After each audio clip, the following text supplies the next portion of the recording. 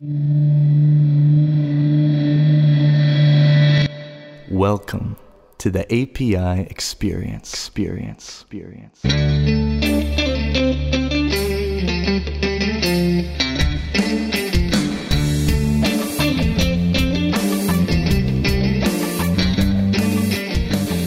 Hi, everyone, and welcome to the API experience. My name is Matt McClarty. I'm the CTO of Boomi.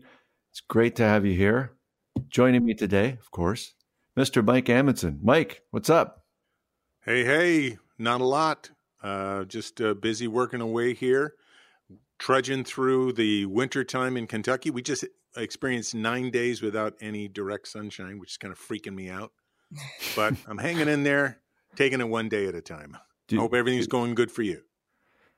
Yeah, it's good. We're into February. That's right. It's 9 days. You know, if it was only 9 days, I would be happy.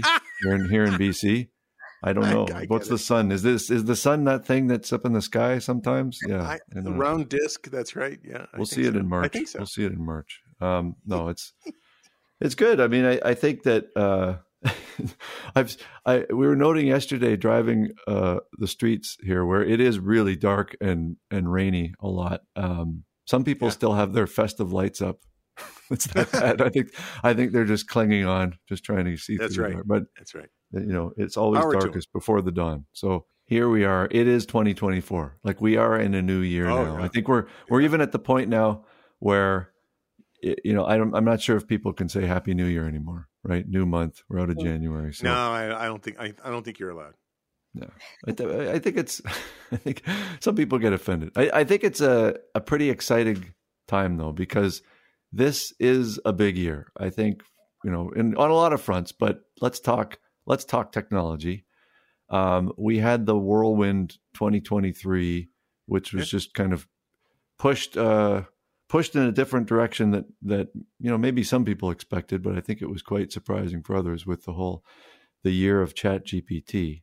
Yeah. And I think now we're into a year where everyone's kind of trying to figure out what all that means, what the implications are.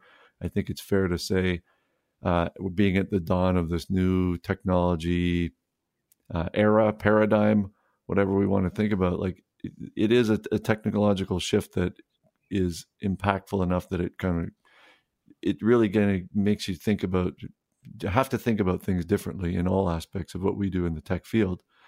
So I think it's great. And that is definitely aligned with the topic that we want to talk about today.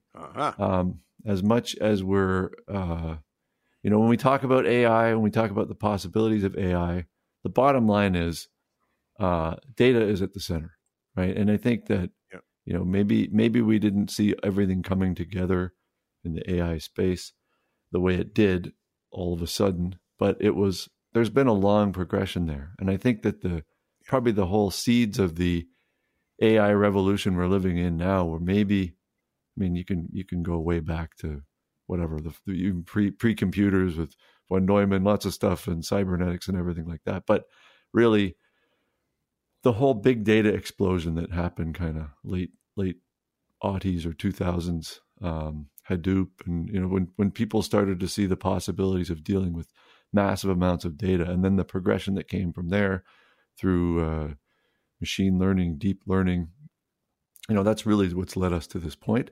So, and it's something that we've observed for a while, I think, right? And been talked about is this intersection and convergence of the two worlds that have existed in technology to a large extent. Probably an oversimplification.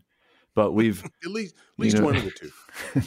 in the enterprise space, we've always had this kind of straight through processing, real time OLTP, distributed application world where user facing applications, core operational systems, and then we've had the analytics world, which I think was to a large degree offline, batch fed, because the processing power needed to bring all that data together was so massive, and you had latency and everything. Well, since that big data revolution started, right, we've had this convergence coming on. So, I think that these worlds are inevitably coming together, and AI is definitely a forcing function. So we have a very special guest today. And Okay. I'm especially excited because she's a colleague of mine at Boomi, but is doing a lot more than just the work that she's doing at Boomi. So today's guest to talk about what we're going to call data-driven API thinking is Swagata Ashwani, who is a principal data scientist at Boomi, host of her own podcast, the Data Dojo podcast. We'll talk more about that in a bit, and also chapter lead at Women in Data. So welcome to the API experience, Swagata. Thank you so much, Matt and Mike, for having me. I've been following your podcast for a while, and it's a pleasure to merge our worlds of API and data science together. Absolutely. That's Also, right. The data, and we're converging the tech and we're converging the podcast here. That's awesome. So, when if you've heard our shows, you know what's coming next, right? We always like to understand people's frame of reference and background. So what was your background? I mean, you kind of come into the API space in a different sort of a way. So, what was your whole path into the world of data? yeah, well, so it's been kind of a exploratory path. It's not like I was always sure that I want to be a data scientist. And being from an Indian Asian family, we have a set path. Like we have to finish our engineering, and more often than not, it's computer science for most of us. And then figure out, after you finish your engineering, figure out what you want to do and specialize in something, whether it's MBA or do a master's. Growing up with a very competitive family, I saw my mother.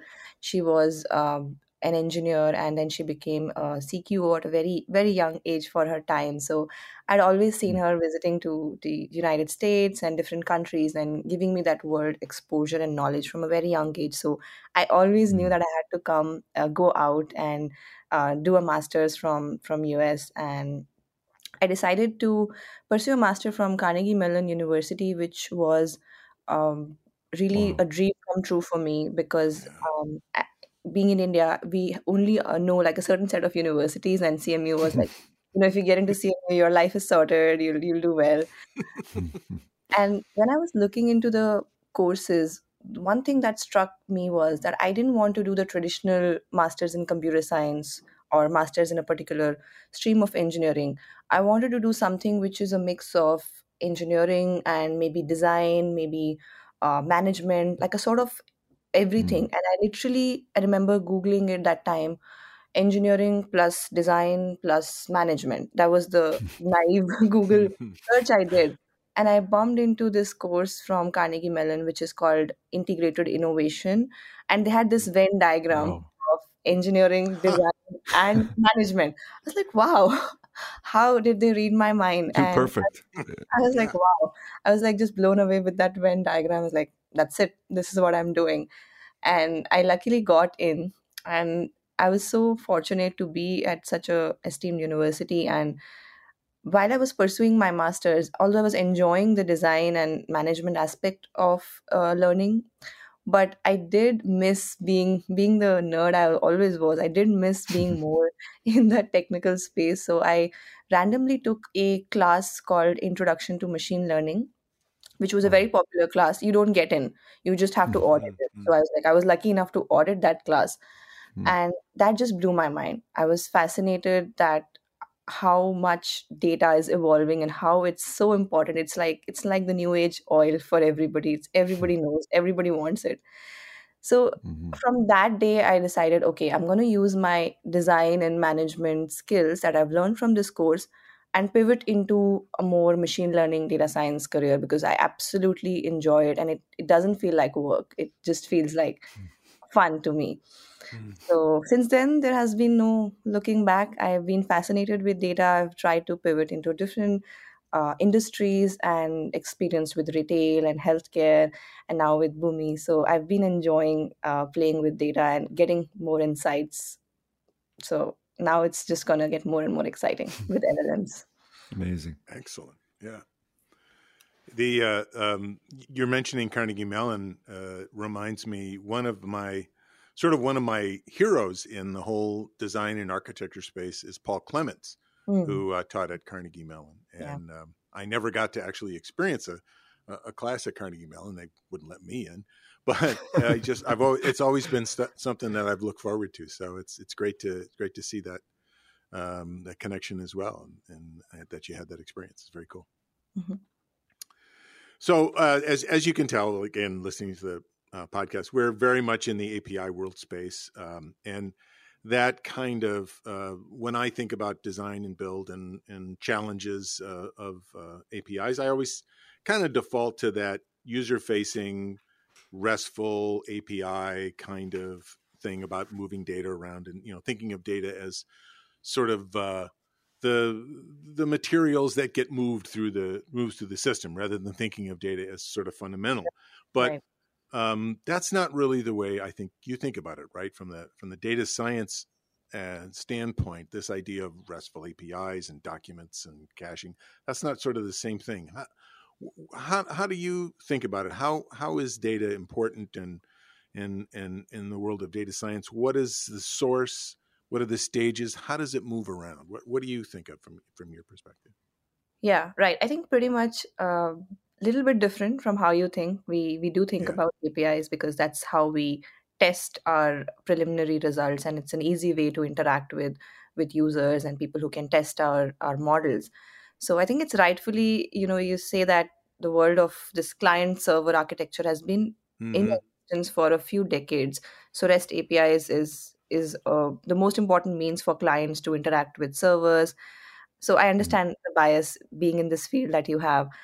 But I also have to say that in the past couple of years and now even decades, data has become so democratized. Data science has become so democratized. Like, Mm. we are living in the world of app economy where everything ultimately translates into something which is user friendly app that is easy to use, secure, and scalable. And there has been an evolution that the world has seen. I've been fortunate to see that the assembly language programming on like green terminals, to Mhm. desktop apps, to web based apps, and now to sophisticated mobile apps. But ultimately, the most pivotal aspect of all of these is the idea of making user friendly apps which are easy to use. And the richer they are, the more popular they get, and the more reach they have, they'll be able to give more insights and fast decision to people who want to use it. And this is absolutely achievable by using REST APIs. Coming back to how data science and how we approach how data moves in the field of data science, there are a couple of steps, and these are irrespective of which background and which field you're Mm-hmm. working. It's pretty much the same. First and most important, like we say that data is the heart of any data science, any machine learning model you build. So we have to ensure that we collect relevant data, and we have the relevant data sources. And data can be collected from various sources like, social media or IoT devices or various databases.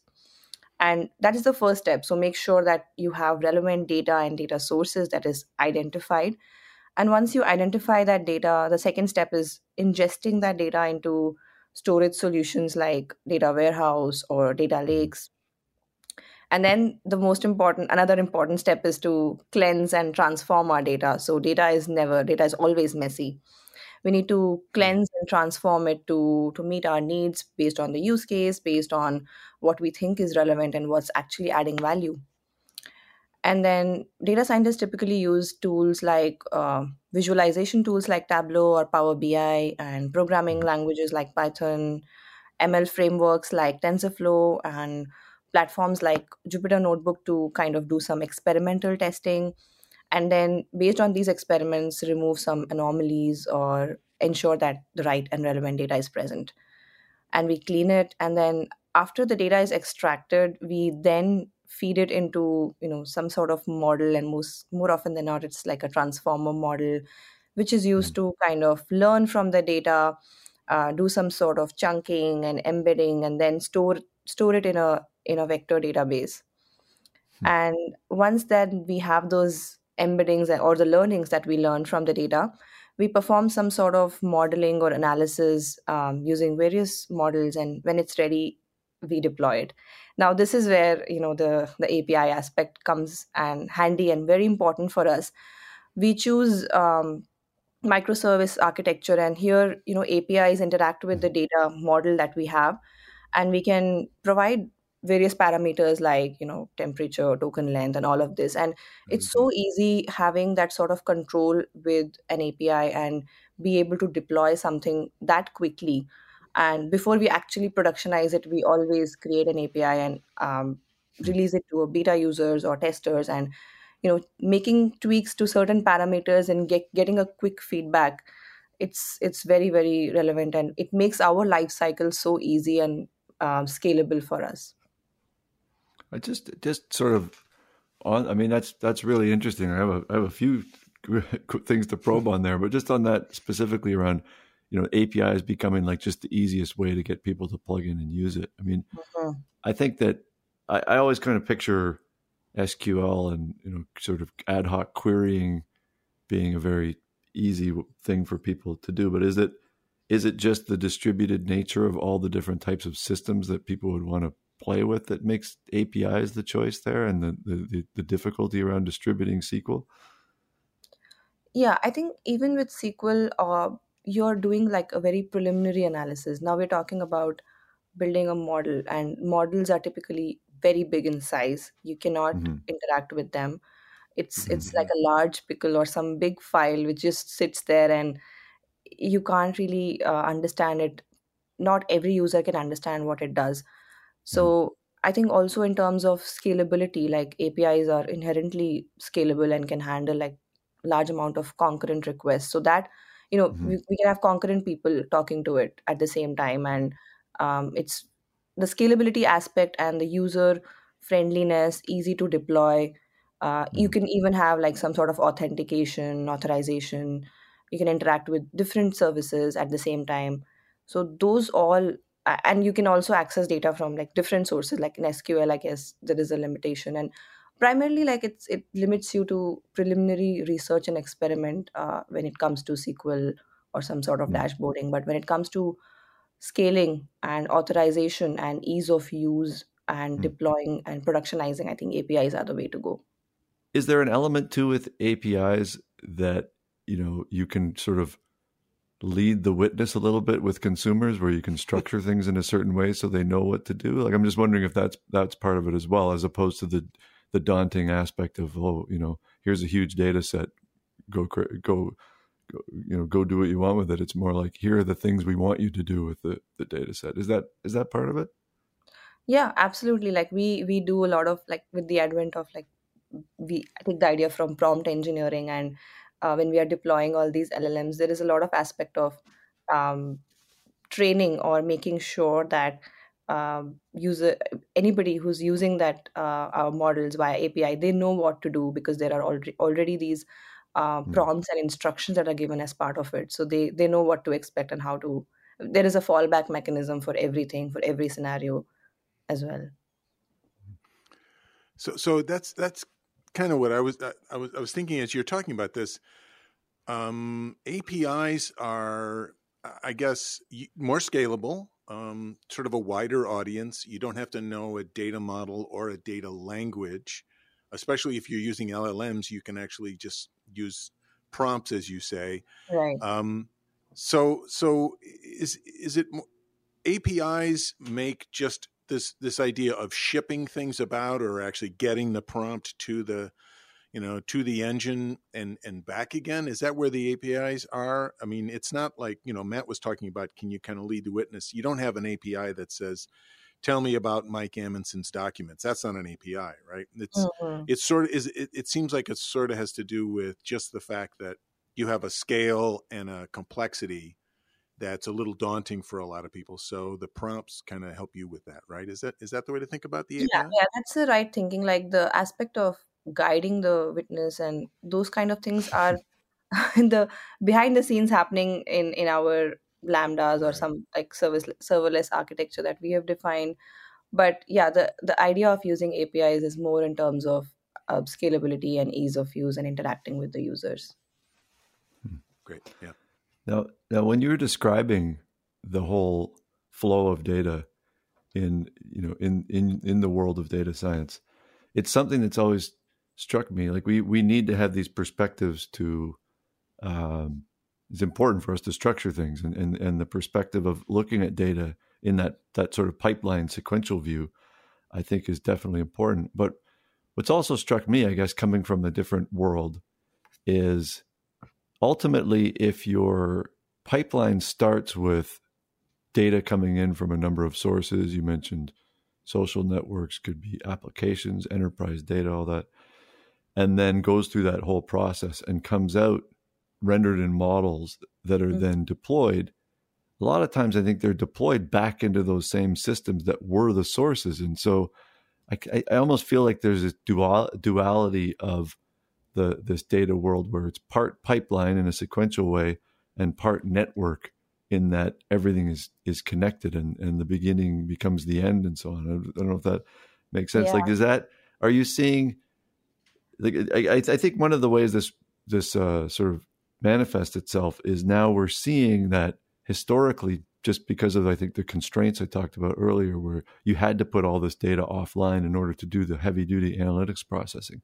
As things become more real time, I think, are we shifting away now from sort of batch feeding and those scheduled, sequential tasks to more of a real time event feeding? And I'm just wondering, like, how much that sort of duality of partly pipeline, partly network is really bleeding into the data science world. Yeah, absolutely. I think the responsiveness and real-time data processing has become the need in the past couple of years and months.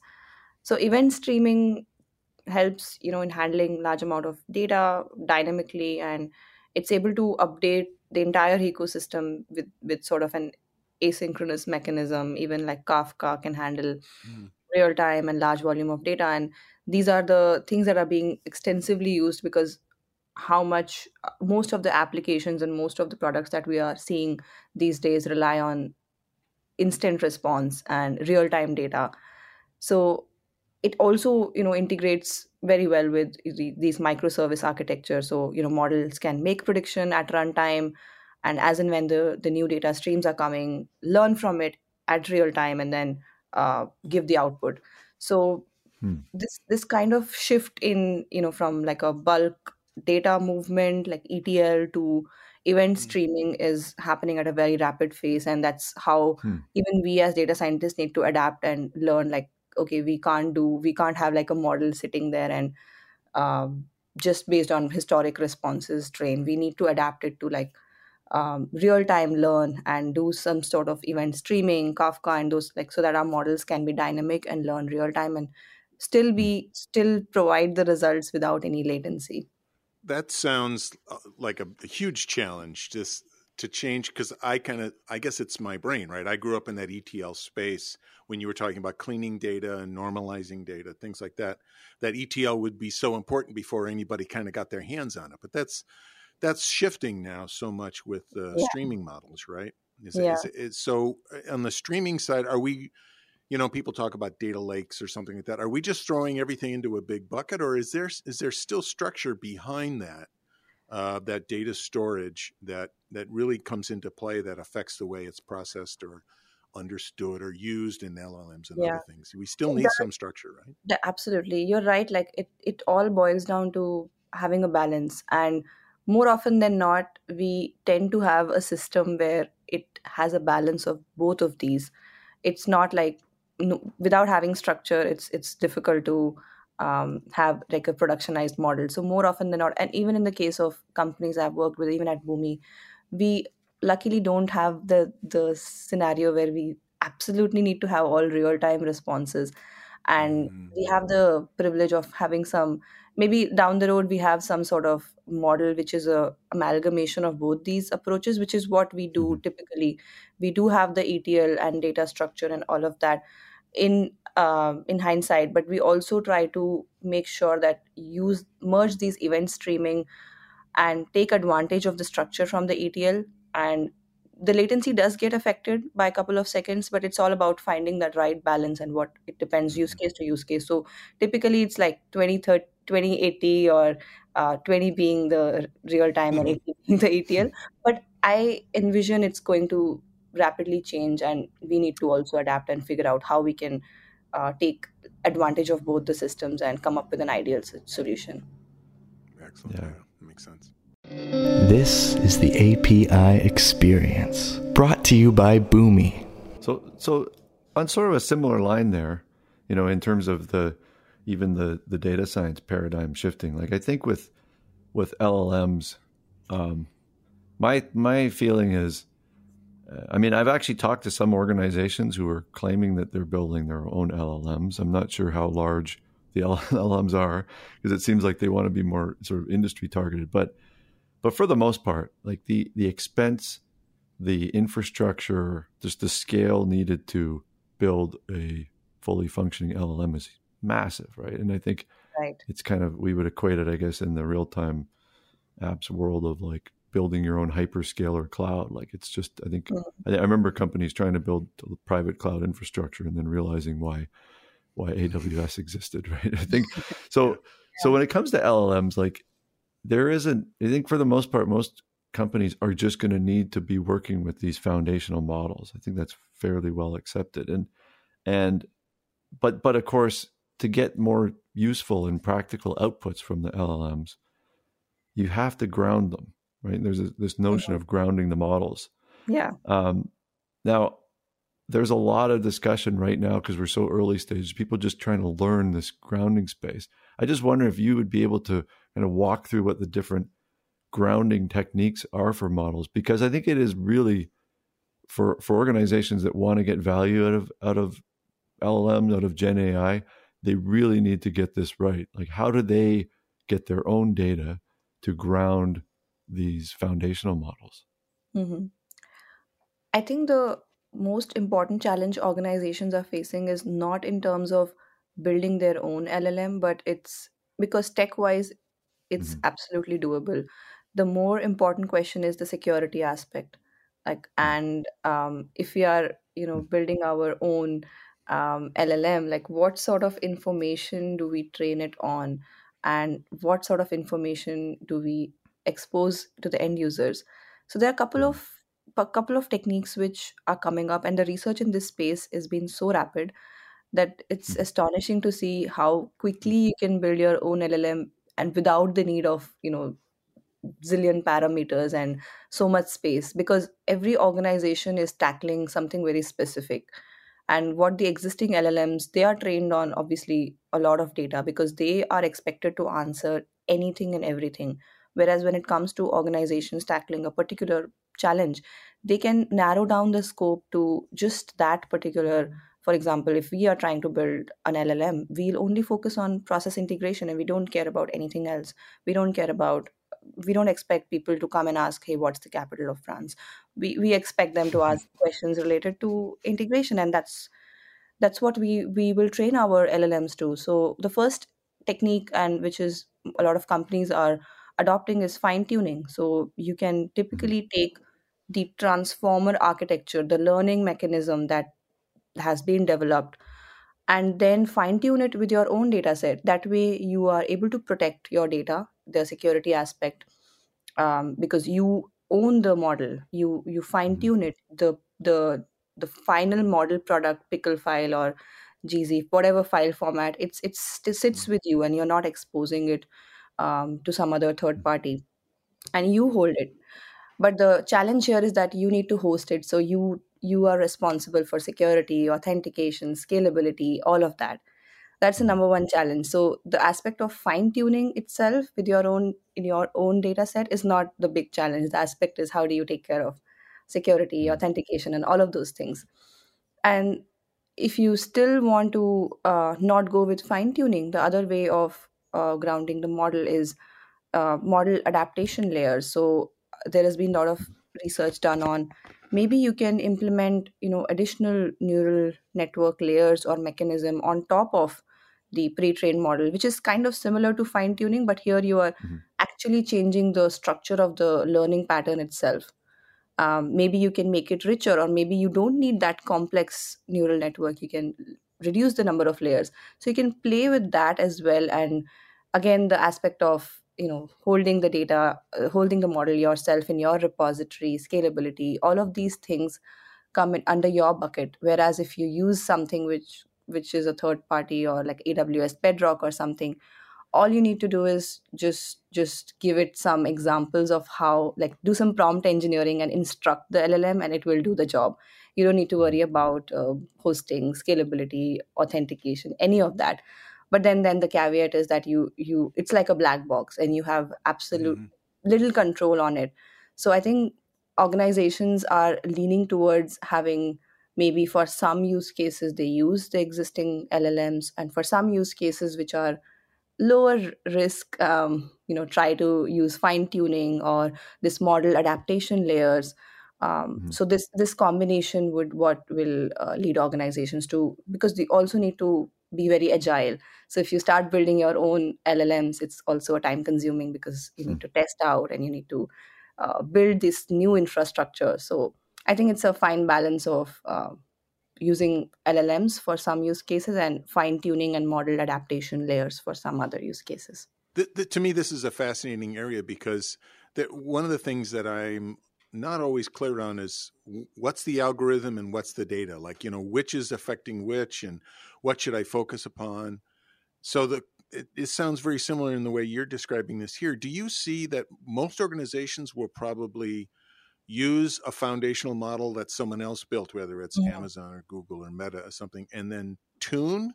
Or are we moving along the path where eventually everyone will sort of sort of invest in their own foundational platform? It's almost like an AI platform or an LLM platform or something, right?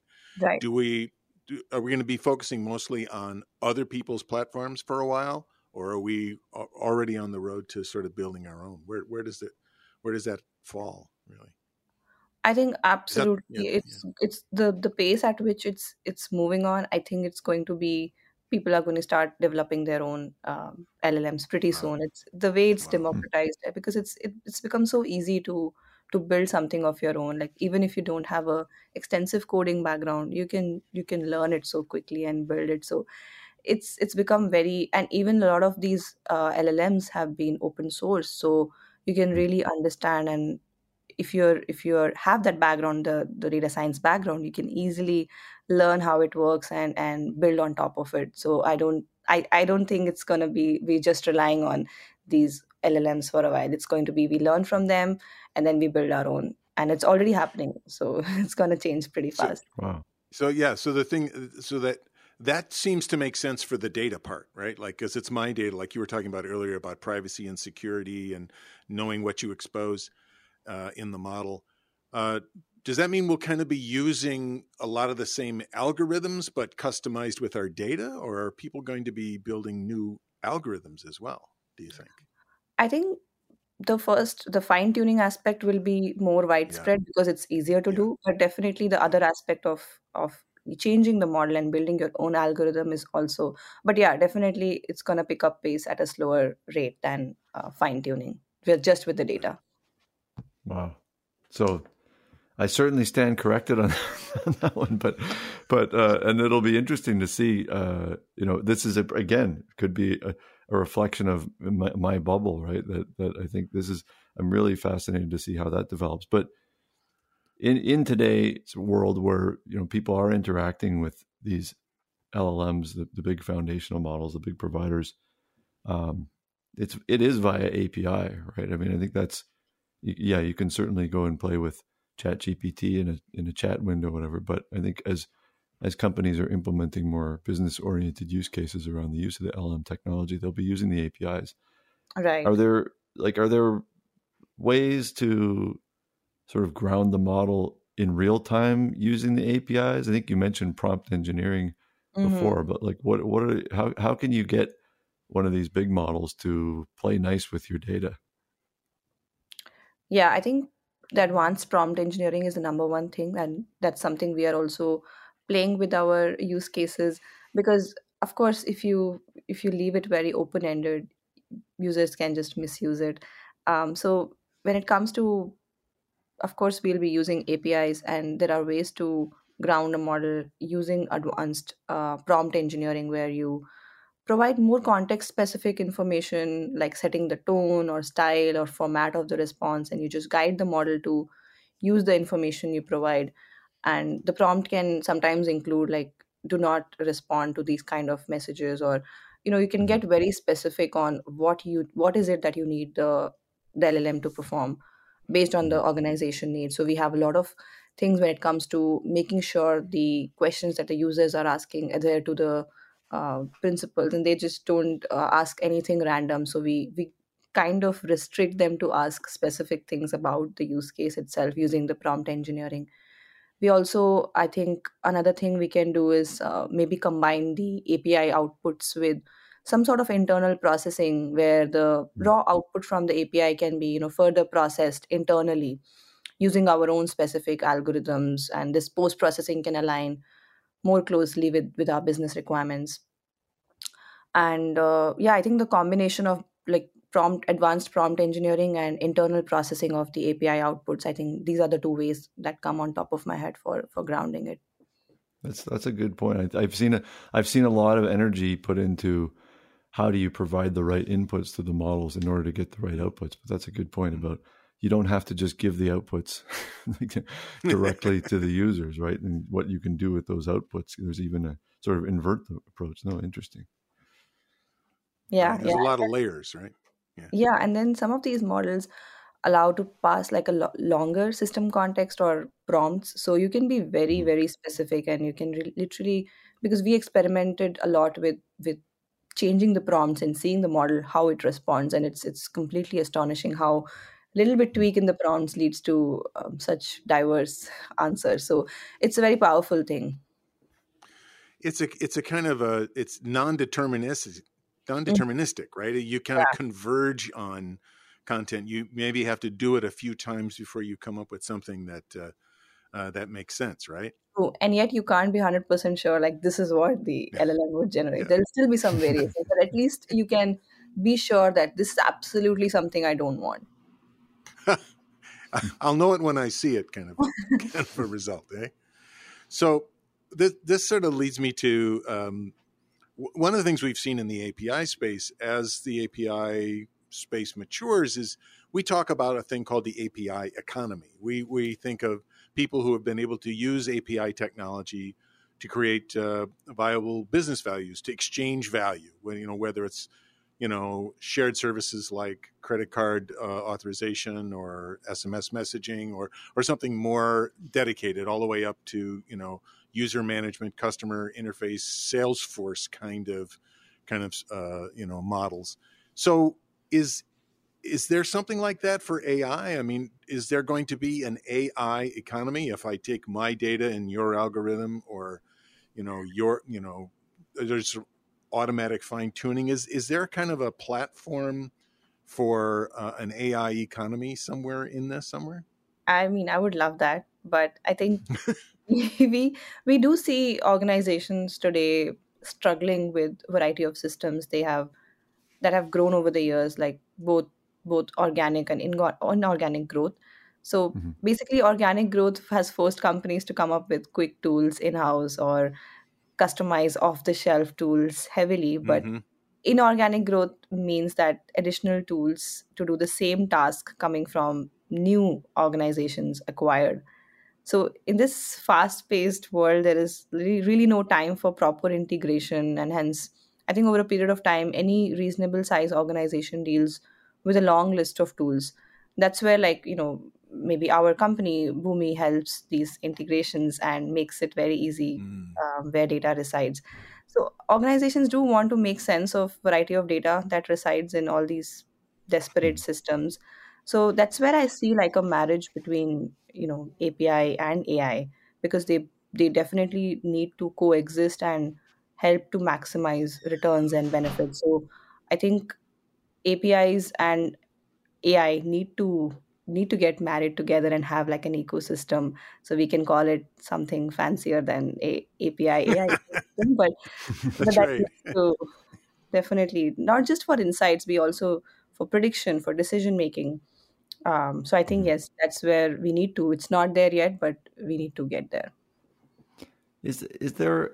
I mean, I think we've seen sort of this growth of Lang chain, almost like a. It seems to be this in this model orchestration space and providing connectors into different systems.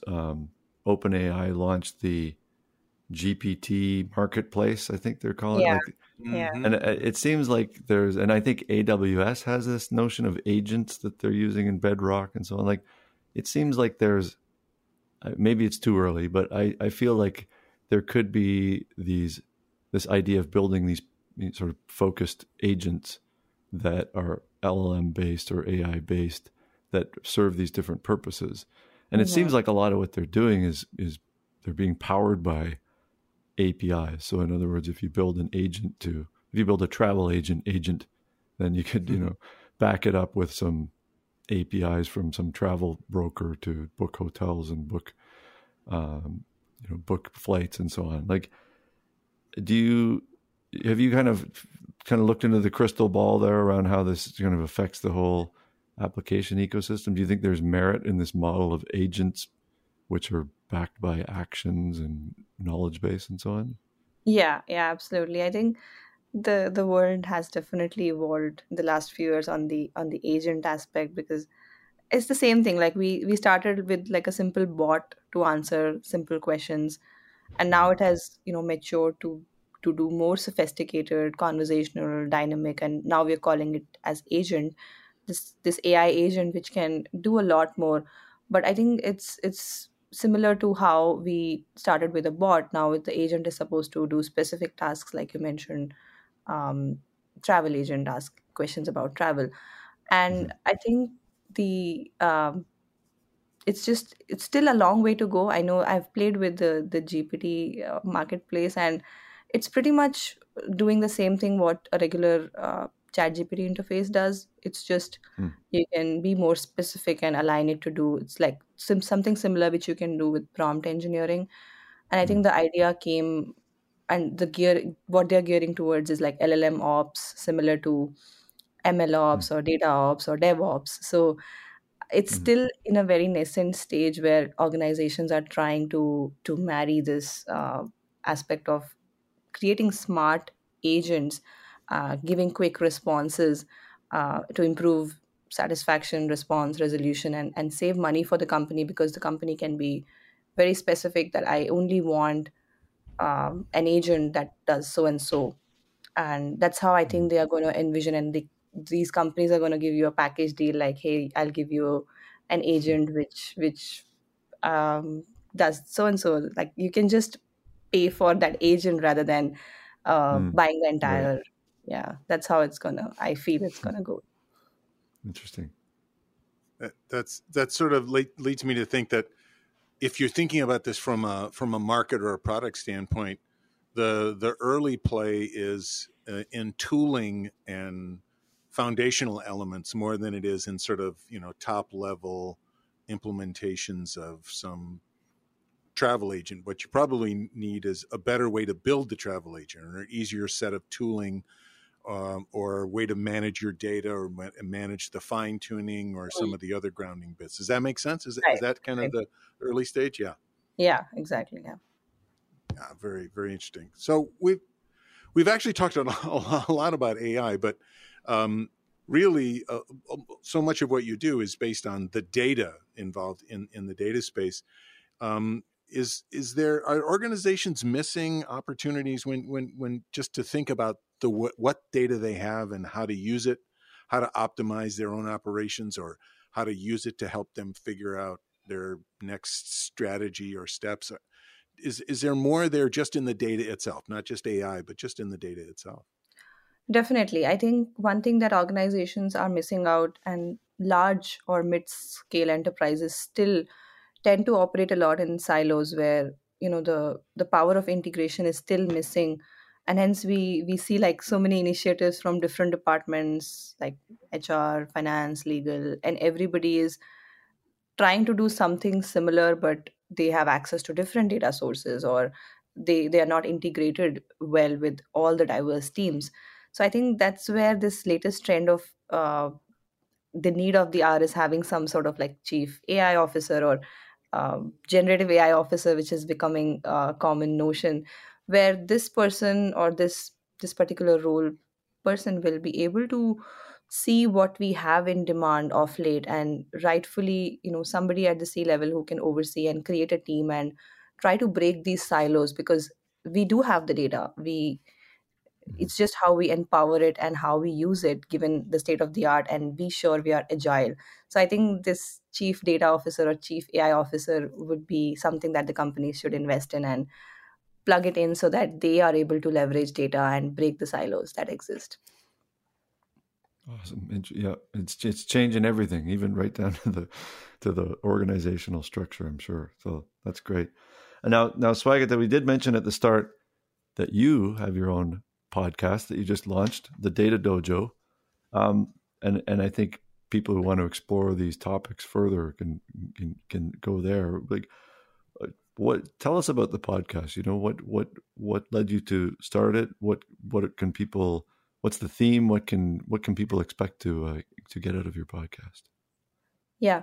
So it's like a long story, actually. So I mentioned that when I started my data science journey, and it was back in 2017, it was not as democratized as it is today. So if you want to learn something and become a data scientist, of course there are courses in universities, but there was a lot of self learning and figuring out where to get a job, what to do, how do you connect with people in the similar community who are facing similar journeys.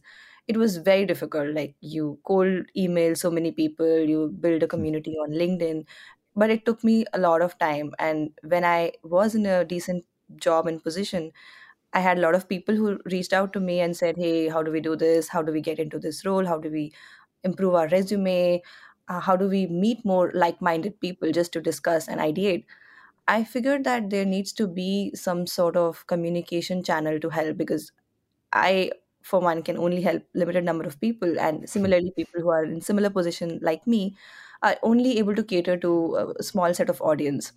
So I felt the need to create some sort of community, which is why I did the Women in Data chapter in San Francisco.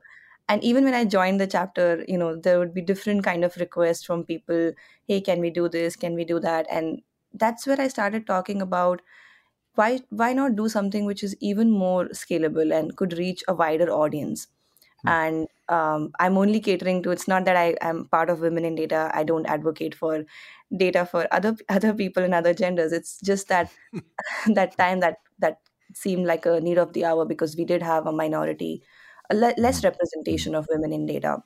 But I did want to create something which has a wider reach, and that's where I started Data Dojo, which is focusing on not just technical knowledge. It's focusing on the journeys of people who have come to this different data roles and how they interact with data. So it's not limiting to people who are data scientists. It's talking about people who work in any capacity with data science or AI. So I've had somebody from a UX background, and she gave such an interesting perspective on how she interacts with AI and how she sees the future of AI. So that's the purpose of this channel. We also will focus on how to get more job opportunities in data. So it's the idea of encompassing all the different questions that people have in this field, be it in terms of job, resume, or just to know anything about how different people of different backgrounds interact with data. So that's the idea of the podcast. So I love this idea of thinking about how to scale differently, right? With using the podcast as that example. So doing a podcast takes a lot of planning, a lot of is this something that you kind of have a map for, or are you just sort of taking it one step at a time? How can are you open to new content? Like, how can people get in touch with you? Maybe even talk to you about, hey, can you give us some ideas on how to solve problem X or something like that? How can people interact? Yeah. So I'm a very organized and planner person. So I did have like a idea, and I did some research on podcasting, which said that most people end at 6 or 7 episodes or 10 episodes. So if you do more than 21 episodes of a podcast, you are actually in the top 5% in the world. So Really?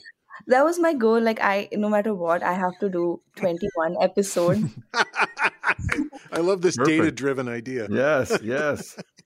And then I wanted to have mix of different people, different backgrounds, and solve different kind of problems. Like I mentioned, job hunting and helping people who are trying to find, some people have taken a career break and trying to pivot to data science, and some conversations will be absolutely candid. So I do have like a rough plan of topics I want to cover and people I want to have, but as I said, I don't want to be very rigid and narrow-minded. So after I started the podcast, I did have people reach out and giving me more ideas. I'm like, yeah, that makes Mhm. sense. So it'll be like the goal, only goal, and the aim is to do 21 podcasts, 21 episodes. That's Oh, beautiful. good. I love that's a better answer than I could ever have hoped for. This is fantastic. Yeah. I'm looking forward to all 21. You have a strong mission statement and There you go. flexibility and options. That's the way. And a that is the way measurable to go. goal. I mean, it's all there. Yeah. Exactly. It's Perfect. fantastic. Yeah. Awesome. Well, Swagata, it's so fun to chat with you, and I've learned so much here. Just the ground covered. Loved hearing your story. Really enjoying your podcast, and it's been great to have you as a guest on the API Experience. So thanks again. thank you so much for having me. It was so much fun talking about these different two worlds merging together. So I'm excited to see it in action as well. Thank you very much. You had a great time. Looking forward to talking to you again. Awesome. And I have no doubt our listeners enjoyed this API Experience, and we look forward to joining again on the next API Experience. Bye for now.